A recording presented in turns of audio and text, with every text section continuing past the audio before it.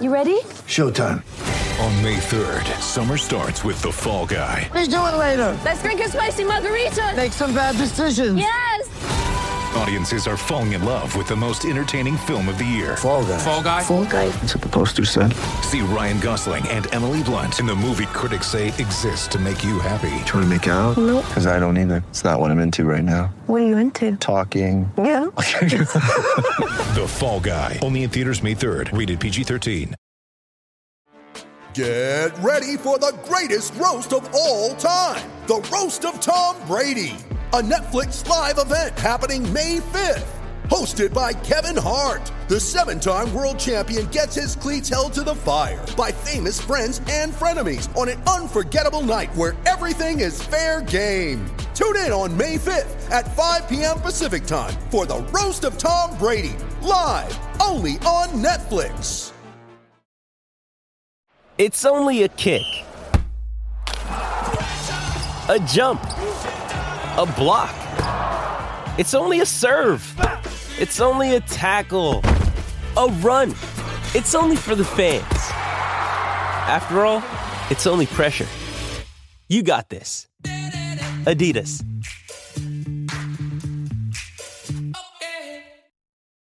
This episode is brought to you by Shopify. Whether you're selling a little or a lot, Shopify helps you do your thing, however you cha-ching. From the launch your online shop stage, all the way to the we just hit 1 million orders stage. No matter what stage you're in, Shopify's there to help you grow. Sign up for a $1 per month trial period at shopify.com/special offer, all lowercase.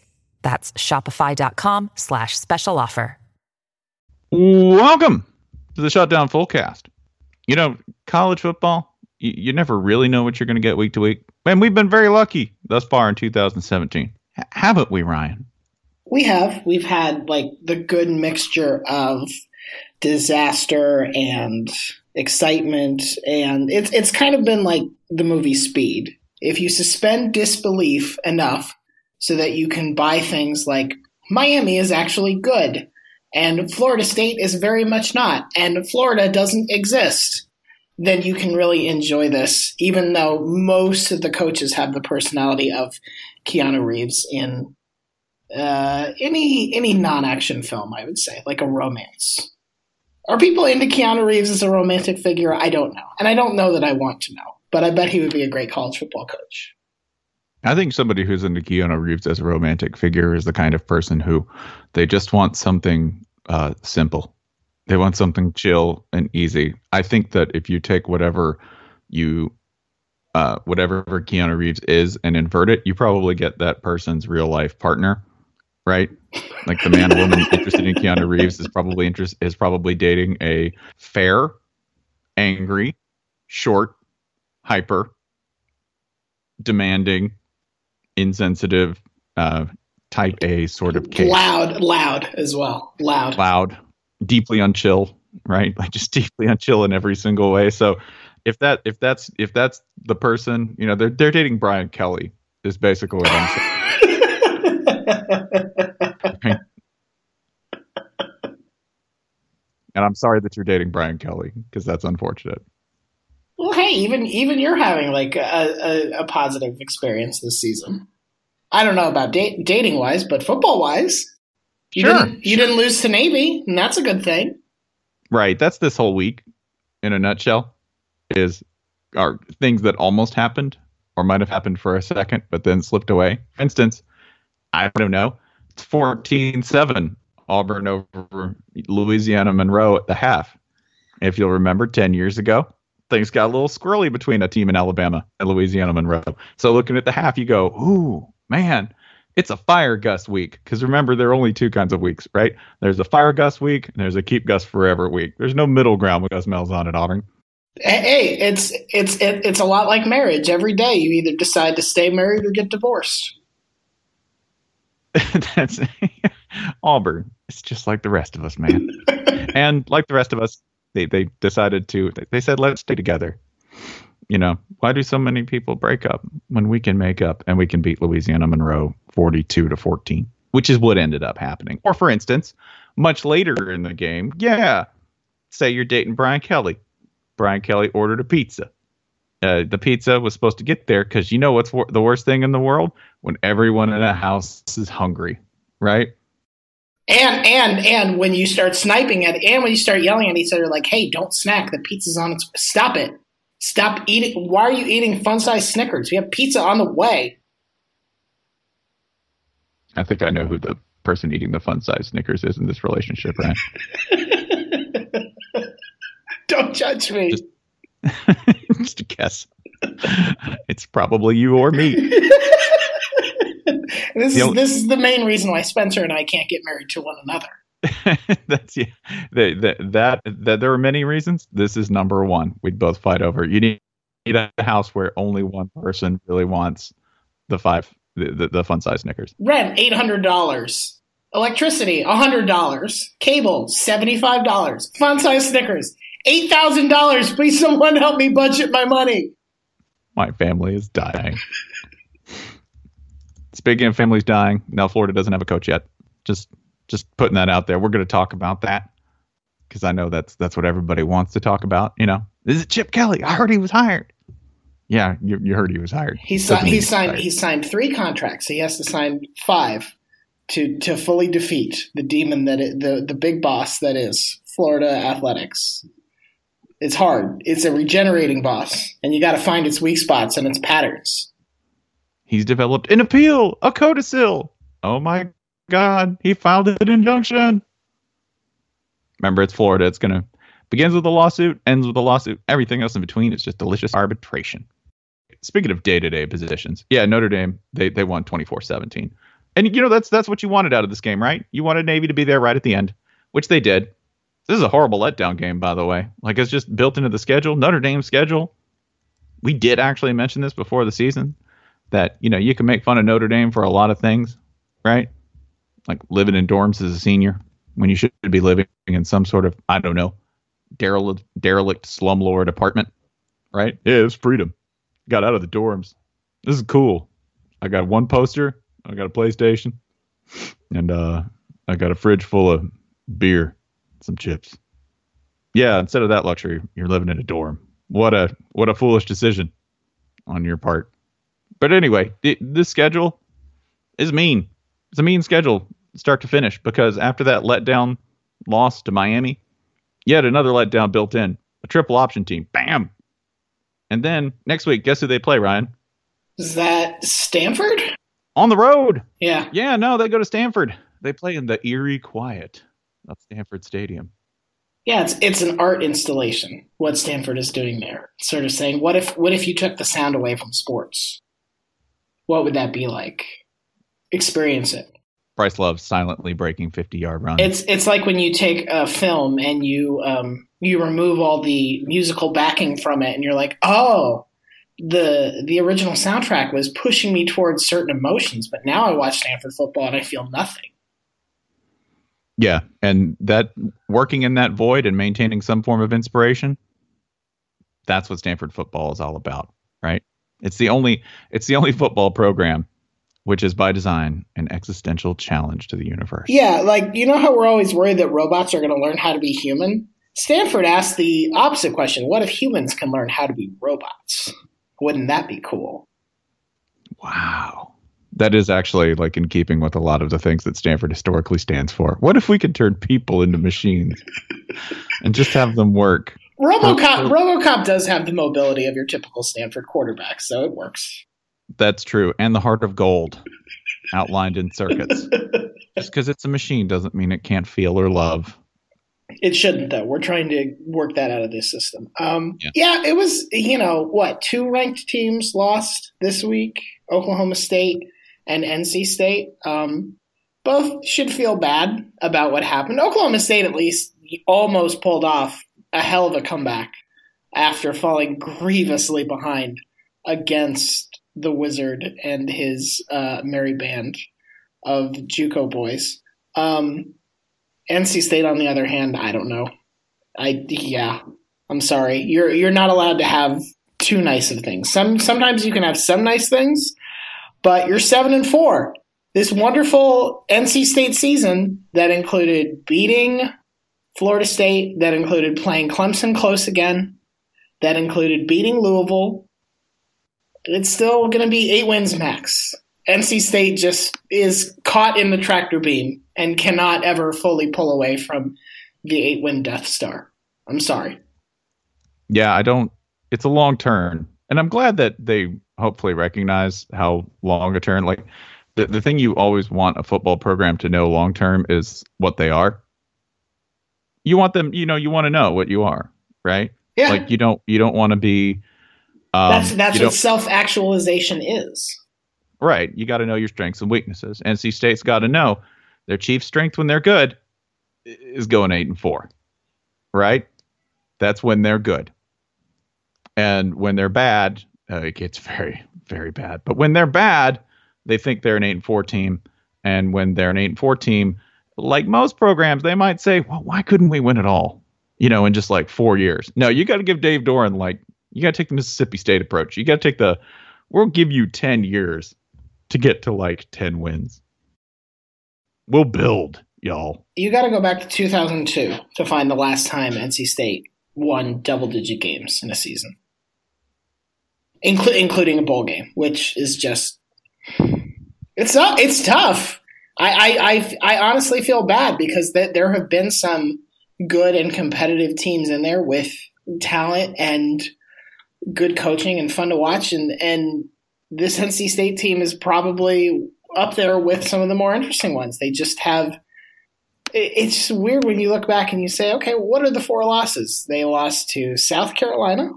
Okay. That's a loss that – that South Carolina team was better or at least more complete, healthier at the start of the season. Yeah. They lost to Notre Dame and Clemson, totally defensible at this point. And then they lose this Wake game. So just they can't ever quite have that. They can't ever have the Miami season where they can play stupid and still win a game, because Miami played very stupid against Virginia and they still won that game.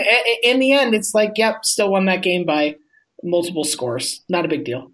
Yeah. And there's a real material reason for that, by the way. They're not that talented. When you're talented, you can pull some dumbass games. Yeah. Right? You can do what Miami did, because even, yes, Miami at this stage in their development, Miami still got some outrageously talented people, right? And the people that they're playing on the whole, they're not as talented, right? Miami's in that top 20, 25 group of people who just starting from a default roster, right?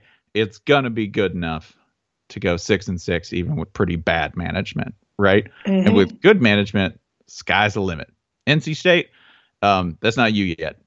That's not you. And it may not ever be you, to be honest, right? Like you might have to manage against that kind of expectation. So with that, just to say that when NC State, I believe, was when they went 6-0 at one point to start the year. Mm-hmm. No, they were sorry. They went 6-1. They were 6-1 to start. They lost to South Carolina to start. Okay, when they were 6-1, I was thinking, I don't know. I mean, why is anyone possible? And a wise man, Bomani Jones of ESPN, said, a 5-game losing streak's coming. And I said, no. This is very simple. And he was wrong, because they barely beat Boston College. That's right. That's what counts for improvement, and a likely win. Likely. Listen. They better beat UNC. I think on the whole, this NC State season has been good, but a little disappointing, given that there was the possibility of something really exciting if they had just win the South Carolina game and, I don't know, beat Clemson in the close game for once. Now you're talking about a vastly different season. Also beat Wake Forest. But yeah, you can't lose to this UNC team. You just can't. This was a very good week, though. I know, we looked through it and it's just yep, team we thought it was Georgia beat Kentucky. Was it close there for a little bit? Yep. Was it close at the end? No, it wasn't. Ohio State beat Illinois. Wasn't ever close, which it did make it funnier when Ohio State fans, including several that we're very big fans of, wanted to talk about how cowardly and stupid the SEC is for playing FCS opponents this week. Are those teams that different from Illinois? Is it that is the gap that wide? Listen, I know Wofford is like a top 5 FCS school. Tell me that Wofford v. Illinois is not a live game. I'm cherry picking, by the way. Mercer is not Wofford. Okay. No. Mercer is not. But UAB Illinois. Are you confident UAB can't win that game?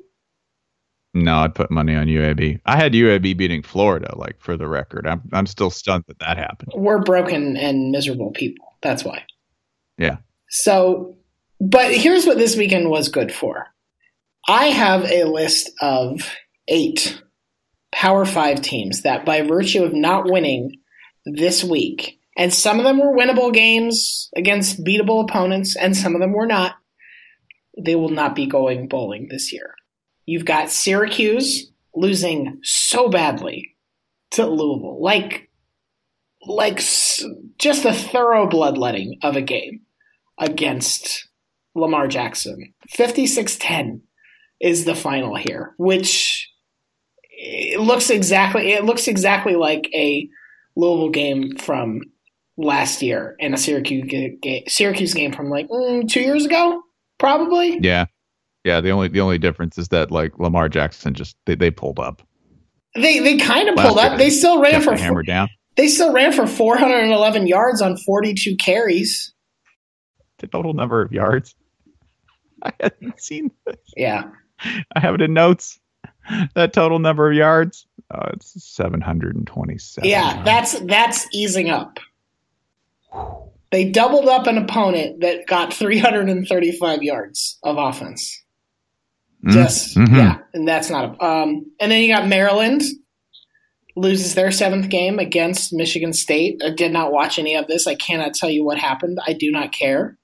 But this is just a reminder that Maryland opened the year with a road win against Texas and is not going to make a bowl game. Life is full of magic. This was the year of the reverse Texasing, by the way, which was the Texas back, as opposed to the man. Texas is just done for the year. They're absolute trash, and you know, I'm not saying they're national title worthy or anything, but we're on the cusp of finishing 7-5 in year one, and in a clear rebuilding year where, you know, you had to start a fresh quarterback, Sam Ehlinger, and look, they're at the very least going to go 500. And given recent history and what usually happens in year one, you got to take that to the bank and run, man. I mean, other than the Maryland game, you can't look at any of the games they lost and said, "Oh, that's embarrassing." Lost on the road to USC in overtime. Lost by 5 points to Oklahoma. Lost by 3 points in overtime to Oklahoma State. Lost by 17 on the road to TCU. Like, that's perfectly respectable. Perfectly respectable. Beat up, like, handled business against other teams. You know, just, I think this is, you're right. It's not like a Texas, like, oh shit, the Giant is awakened. But the Giant is at least, like, starting to snore a little less.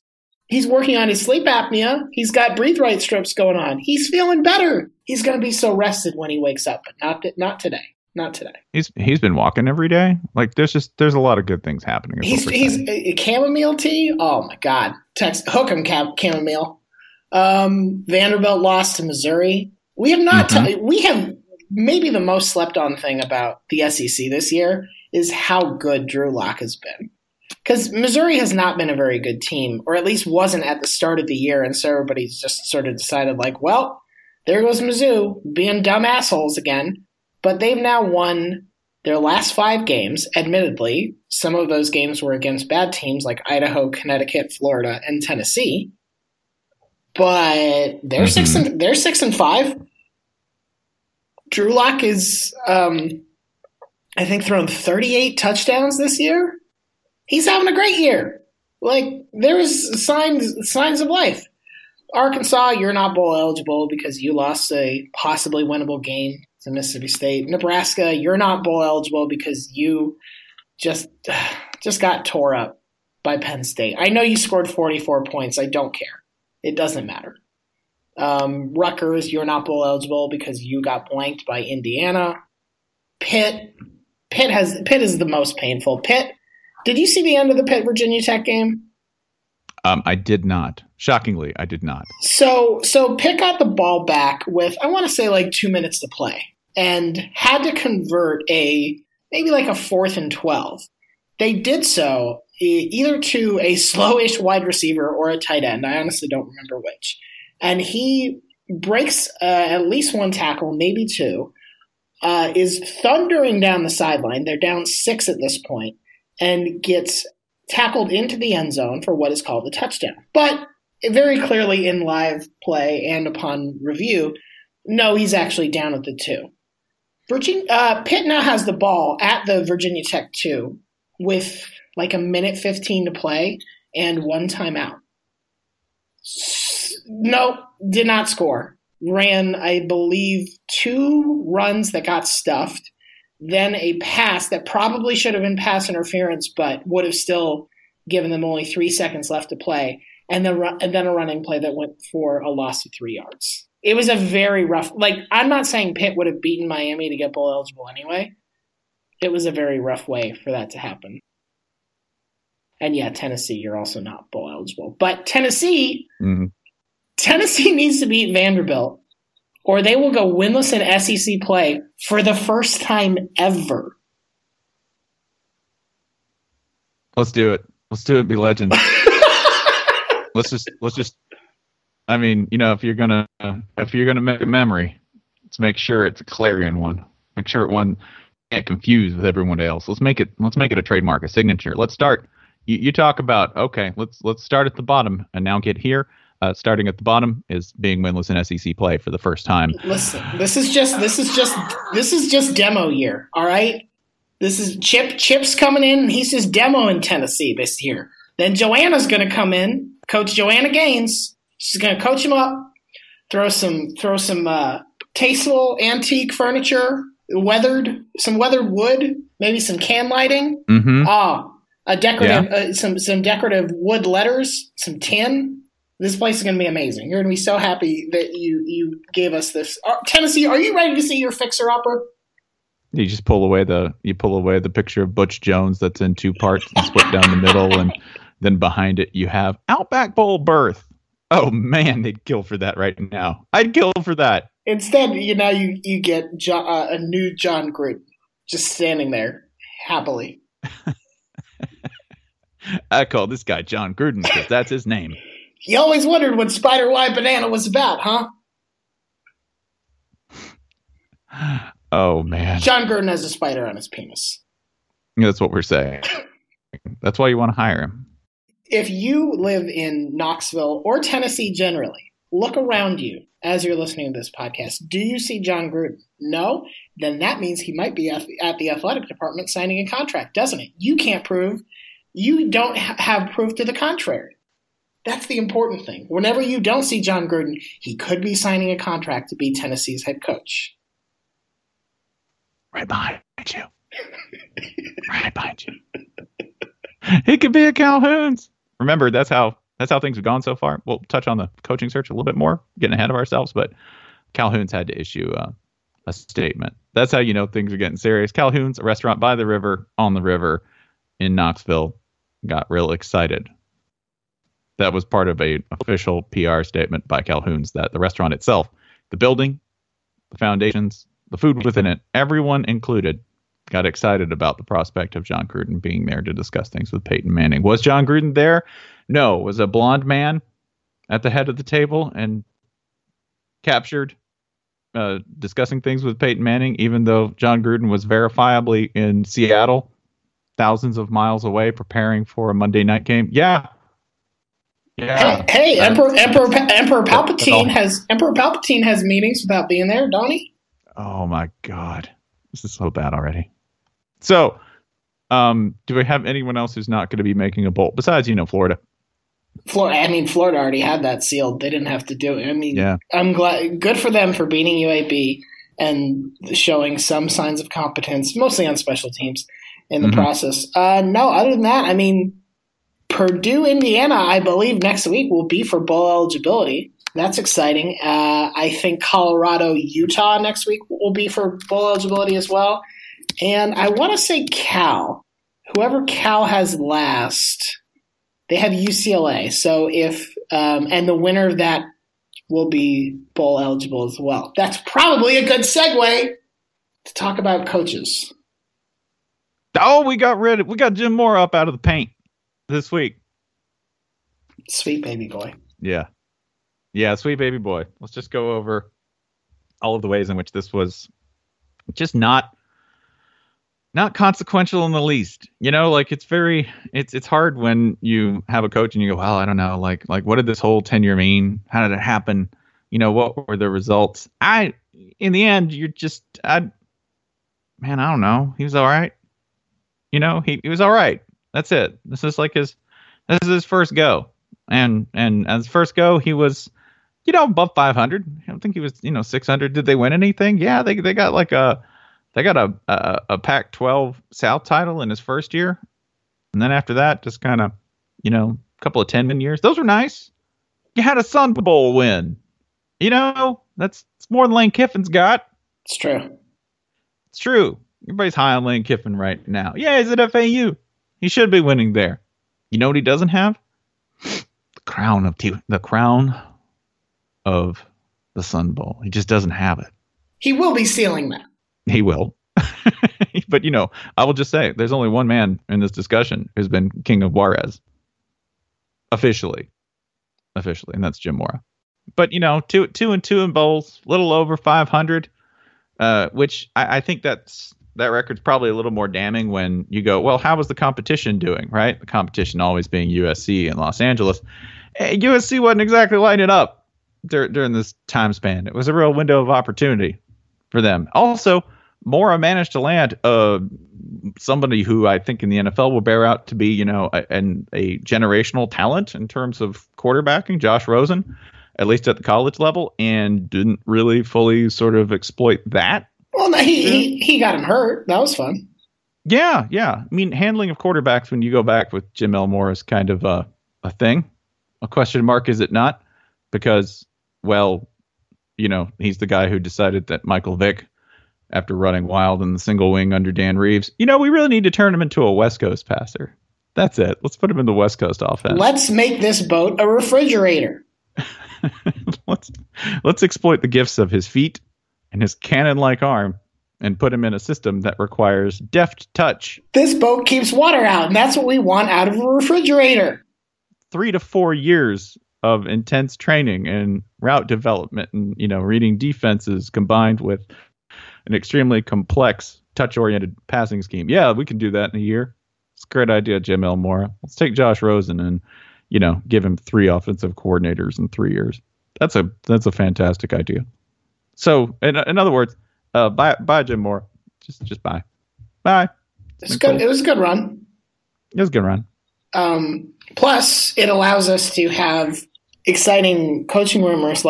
This came from, I believe, somebody who does radio in St. Louis. And I say that because you should be pouring so much salt, so many grains of salt on this right now. But this person said that he has sources at UCLA reporting that Jeff Fisher is under consideration for the UCLA. Yes!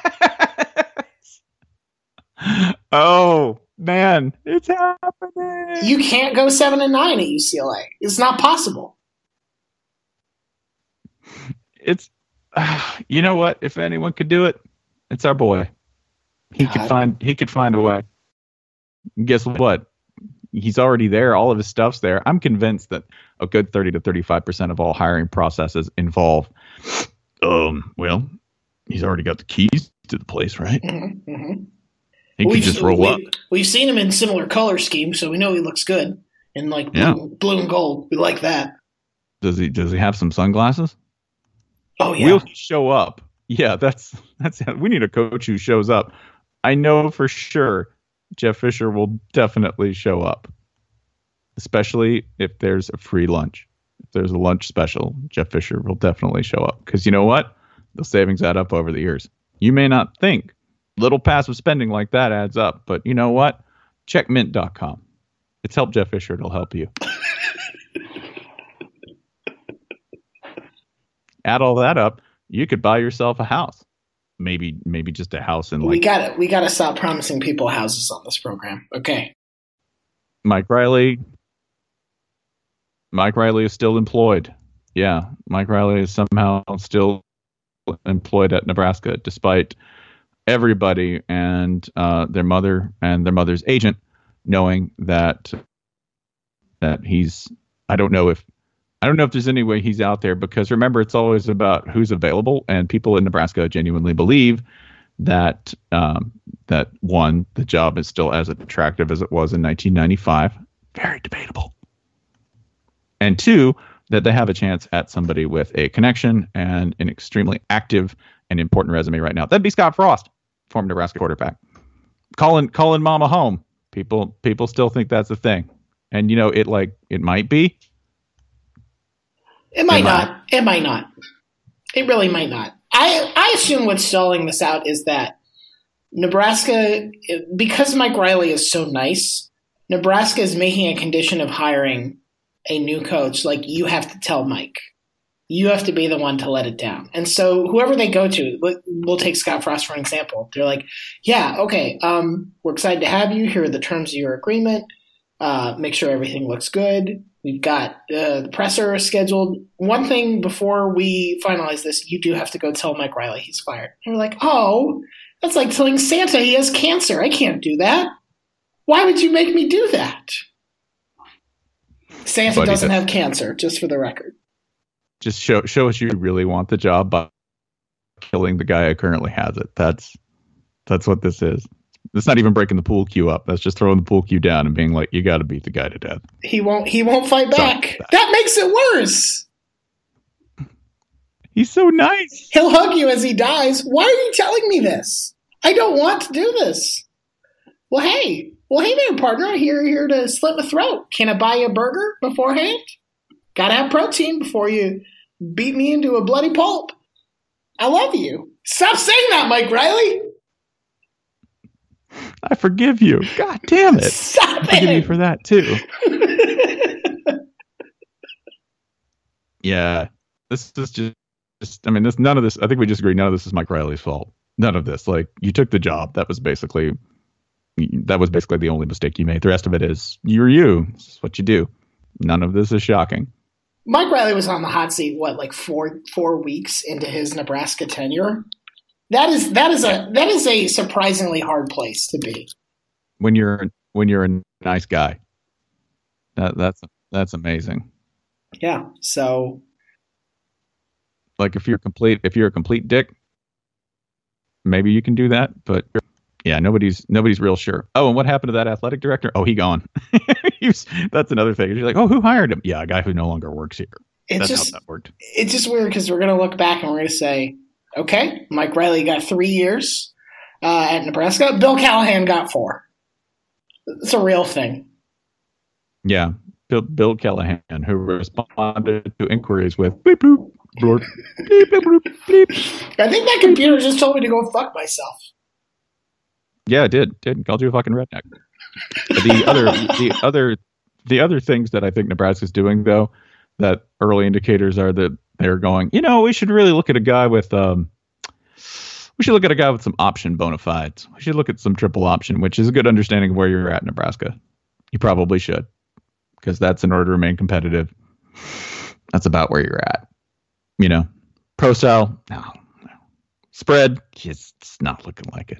You might want to bump down to triple option and just watch some flowers bloom, right? Because you're not growing trees yet. Deep into this metaphor, we should go to a place that's all but deforested. 2 places. Who on earth does Tennessee got? This is my question.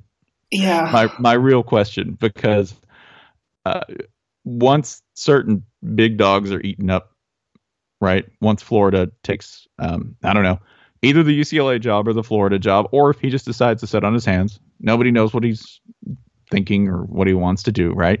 But if that happens, then Florida will probably move on to Scott Frost. And that'll have to happen after he's done with the season. So that'll take a minute. But if all those pieces are up in the air, right? Yeah. Then who the hell? I mean, this might be Dan Mullen's escape. I don't know if it's a huge improvement, but it is different. I am excited to see Tennessee fans possibly have to cope with the idea of Todd Grantham as their defensive coordinator. That would be interesting. Third and Grantham. Third and Grantham. There's a clip of somebody behind UT Athletic Director John Currie who ill-advisedly took a breezeway out. I guess there's no way out of the press box. At one point, you just have to take a breezeway through the Gen Pop in order to get to your car, which I imagine he wants to get his car very, very quickly, right? And somebody was behind Currie, the current athletic director, and the guy's just yelling, "Give us Gruden! Hire Gruden!" And the look on Curry's face for a second before he gets his composure is just one of nausea. Just, oh God. So here's what's confusing to me. I think my count is accurate here, that there are like 13 Power 5 jobs that have not turned over since 2012. They've had somebody in there from 2011 or earlier. That leaves a lot of teams that have had at least one, if not multiple, coaching hires in the last 5 years.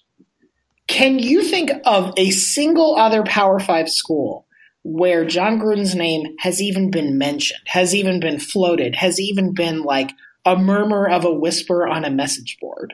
Nope. Shouldn't this be like a huge warning factor at this point?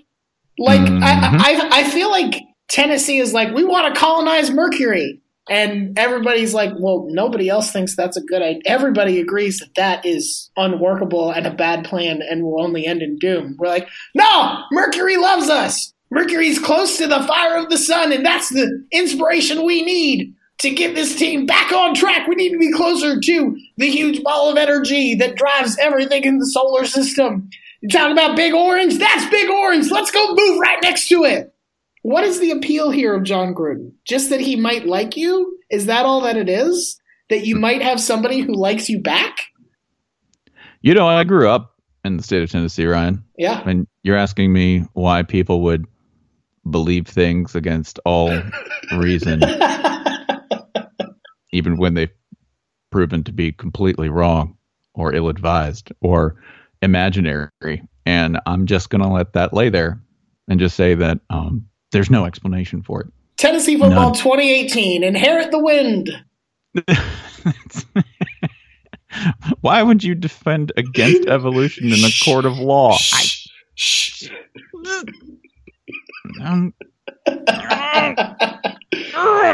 No, it's, yeah, I mean, I genuinely don't. Here's what I really don't think Tennessee fans are prepared for. John Gruden is way shorter than they think he is. I think Tennessee fans are like, John Gruden, he's like 5'11", 6 feet. John Gruden is maybe 5'8". He is a small man, and they are not prepared to be like, oh no, we hired a Teddy Graham. God damn it. My number one candidate for the position of head football coach at the University of Tennessee, based on my experiences, leave the state and live somewhere else. Oh. So Brett Bielema? Brett Bielema it is. Brett Bielema. Let's put him in there. Actually, in all seriousness, I would, and I this is a name that has come up with the job and that I think would do a really good job because honestly, he was a really good college football coach. And I think that's been overshadowed by his experience in the NFL.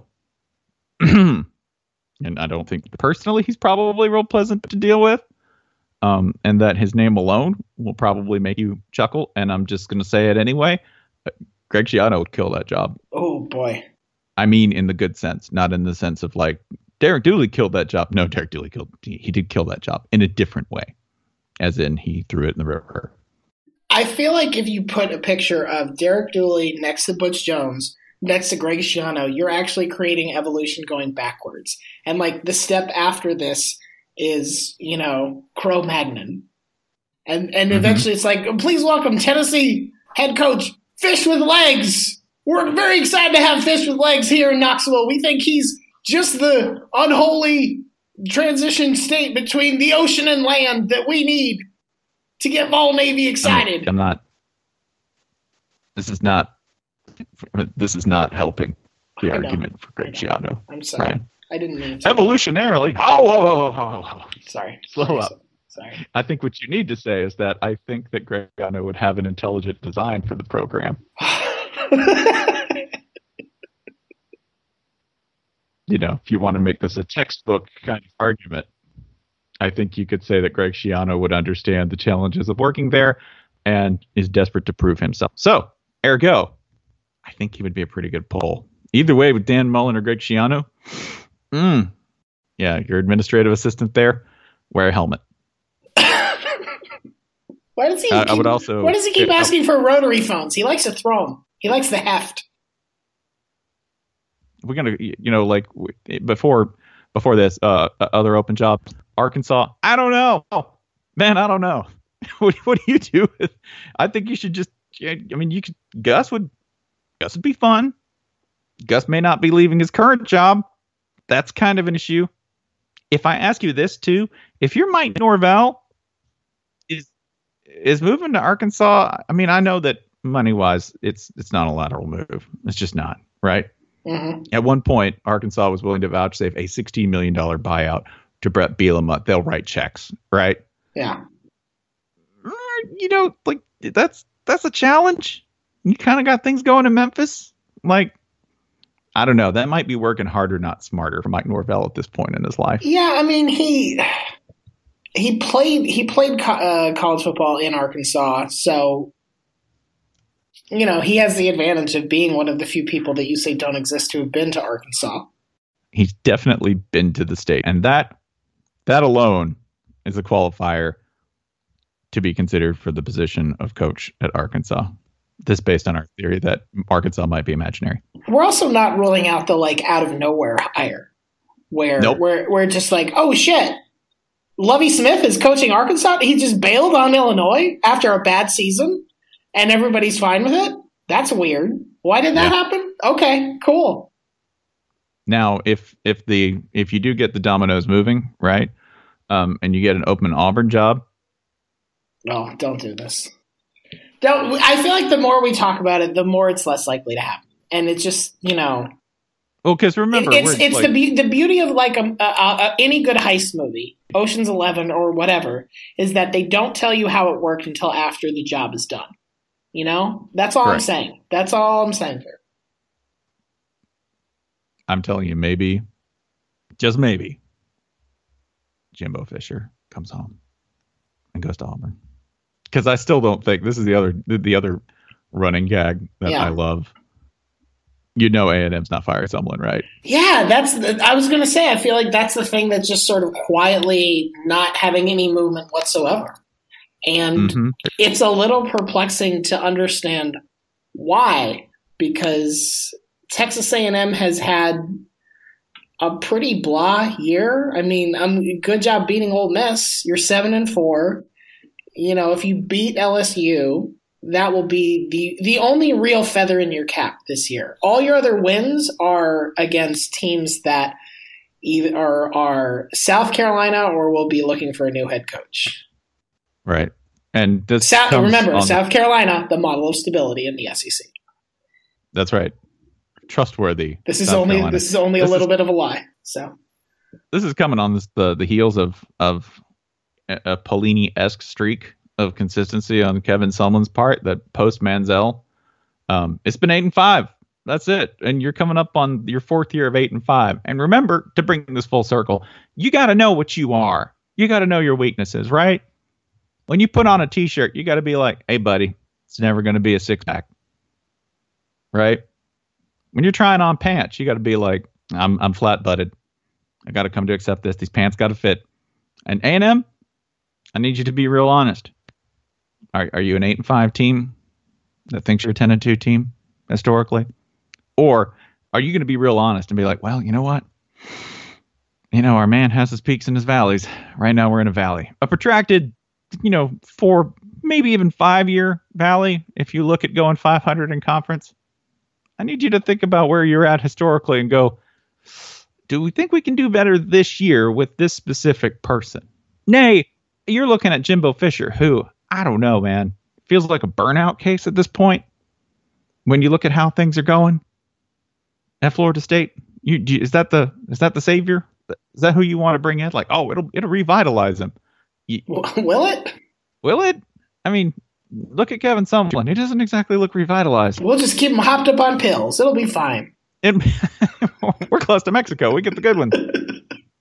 It's just here's the other. Let's look way ahead. Do you know who A&M plays in 2 of its first 4 games next season? I do not. They play Clemson at home September 8th, week 2. And 2 weeks after that, they go to Tuscaloosa to play Alabama. So it's not impossible to see the Les Miles situation happening where someone comes back for another year, and then honestly, it feels like they have to ideally win one of those games, but they have to be competitive in both, or else you are reaching a point where it's just like, well, what's the purpose of continuing this? You know? Yeah, it's not enviable, and I'm glad I don't have to do it. There are a lot of jobs I'm glad I don't have. Texas A&M head coach is one of them, partially because I'm bad at it and I would disappoint everybody around me, but also because I don't want to disappoint A&M fans because they have swords. They have swords, and they're smart enough to find you. You know, like, I think there's probably fan bases in the state of Texas who might have swords, but are not smart enough to find you, or are smart enough to find you, but are just otherwise, disincentivized from doing that. God, we really could get Texas A&M in a bowl game. I know it's not going to happen, and I know that it's like everybody's going to push against it on the Texas side, and it's just not going to happen. But let me dream. Let me dream. Man, it'd be delicious. It'd be fantastic. And you know what? I bet a highly motivated Texas team beats Texas A&M, and you know what Texas A&M finishes with as a record? If they upset LSU and everybody's like, oh man, we're keeping Sumlin. Lose to Texas in a bowl game, go 8-5. Everybody's mad all over again. Oh, again, I'm just describing your situation. I'm not pushing one way or another. I'm just saying you could stay at 8-5 forever, or you could gamble on something that you probably made up at the last second, right? Which would be super Texas of you. Woohoo! Let's do some ad reads. Again, these are all from generous listeners who donated to our charity drive for hurricane relief earlier in the season. We should get through all of these in the calendar year, especially when you include the 40 for 40, which, God, just thinking about it makes me a little queasy. But we're not there yet, and so I don't have to talk about it. I'm going to start with thanks for Joe Malugin, a Houston civil rights and plaintiff's personal injury lawyer. To be clear, we are definitely not suggesting you call him for personal injuries or civil rights violations, because neither he nor we have cleared this sort of an ad read with the state bar or wherever else that we need to. We're just telling you that he's there and he donated. And like all lawyers, maybe he will disappoint you, but that might just be in a personal capacity. Lawyers, they're very hard to live with. That's true. I believe I have a read as well for this week from Chris. In honor of your Florida Gators, I'm doing this at the absolute last moment. Thank you. Thank you. I appreciate that. I don't suggest that you do anything else like Florida does, but this is the one thing that timing really doesn't matter, right? From Miles. Take a deep breath. That's a long one. College football brings out some cardinal virtue in all of us, like the drunk-ass generosity of a tailgate, or the sudden, deep in your bones connection you have with justice when you get screwed by a bad PI call. Let's harness those things by agreeing to balance back call injustices with charitable contributions. Glasses ref totally boned you with an unsportsmanlike conduct. That'll be 15 yards, but also $15 to Oxfam. Phantom hold when you're finally in the red zone. Walk it back 10 and drop a Hamilton for the local food bank. Do something productive with your rage. Keep a donations page tab open on your phone throughout the game and tell the man to fuck right off by doing some good when he tries to block your shine. Miles, this is inspiring. I think do something productive with your rage is pretty much the complete MO for this podcast and for anything else we've ever done. So I'm glad you see that. I completely condone it. Keep a tab open for the charity of your choice. We're all too happy to help you find one of those, and let us know. show some documentation, and we'll read whatever you want us to on this here podcast. Which school believes it is most regularly screwed by the officials?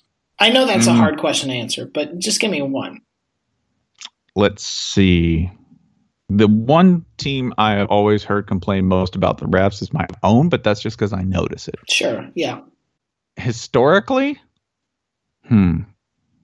the fan base I know that is the most complaint-oriented and will get the most legalistic about it is Michigan. But I think that's a personality thing because every Michigan fan is either a lawyer or a potential lawyer. So, or some sort of... That describes everyone.